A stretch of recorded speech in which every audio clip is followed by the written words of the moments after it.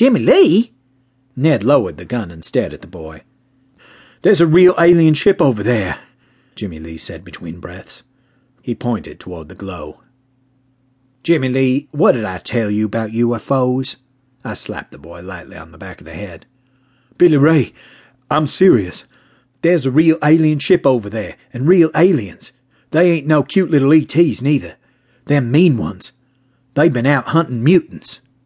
Well, that's good for us. Maybe we can make friends. Ned glanced toward the glow. Only one way to find out, I said. I done told you, this ain't no part of our snipe hunt. Billy Ray, listen to me. This is real. Come on, Billy Ray. Let's go check out those there aliens, Ned said, grinning. He shouldered his shotgun and pushed his way through the hanging moss, then stopped. I found myself staring at what appeared to be a large, silver flying saucer, just like the ones that used to be in the movies. 2 large aliens, and they were aliens, were standing next to a long ramp that led up into the saucer.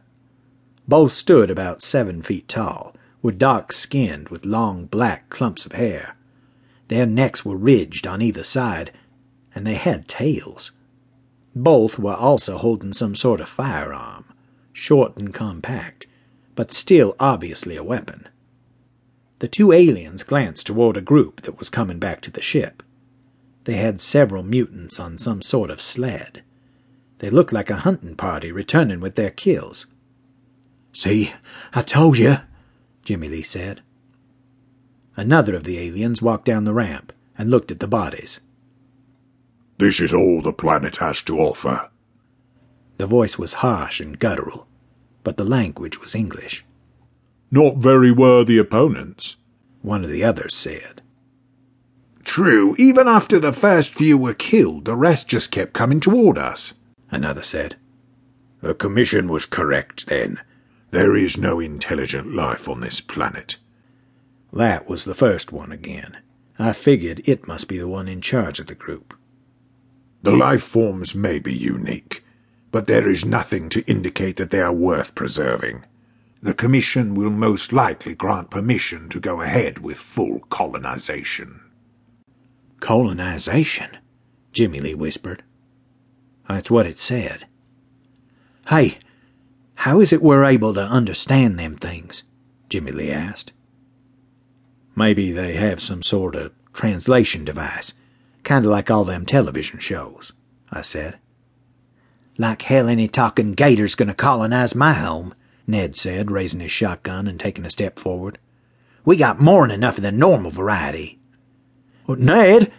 Jimmy Lee started to grab the shotgun. Now, let's not be too hasty here, I said, stepping out next to Ned. I hoped the aliens would be surprised long enough for me to finish talking before they started shooting. Obviously, these folks are interested in hunting rare and worthy opponents. Perhaps we should introduce them to one of the most dangerous and elusive opponents in the world. I paused and looked back at Jimmy Lee and grinned. The Snipe, I said, turning back to face the aliens. No, that's too dangerous even for them, Jimmy Lee said. The last time I went out hunting a snipe, I almost didn't make it back. The one in charge of the group of aliens snorted. We have studied this planet for many cycles and do not know this snipe of which you speak. It stepped forward and watched me with large yellow eyes. Ned's comparison to a talking gator was seeming more and more appropriate. I was just glad the thing was talking and not shooting. If I could keep its interest, then we might have a chance.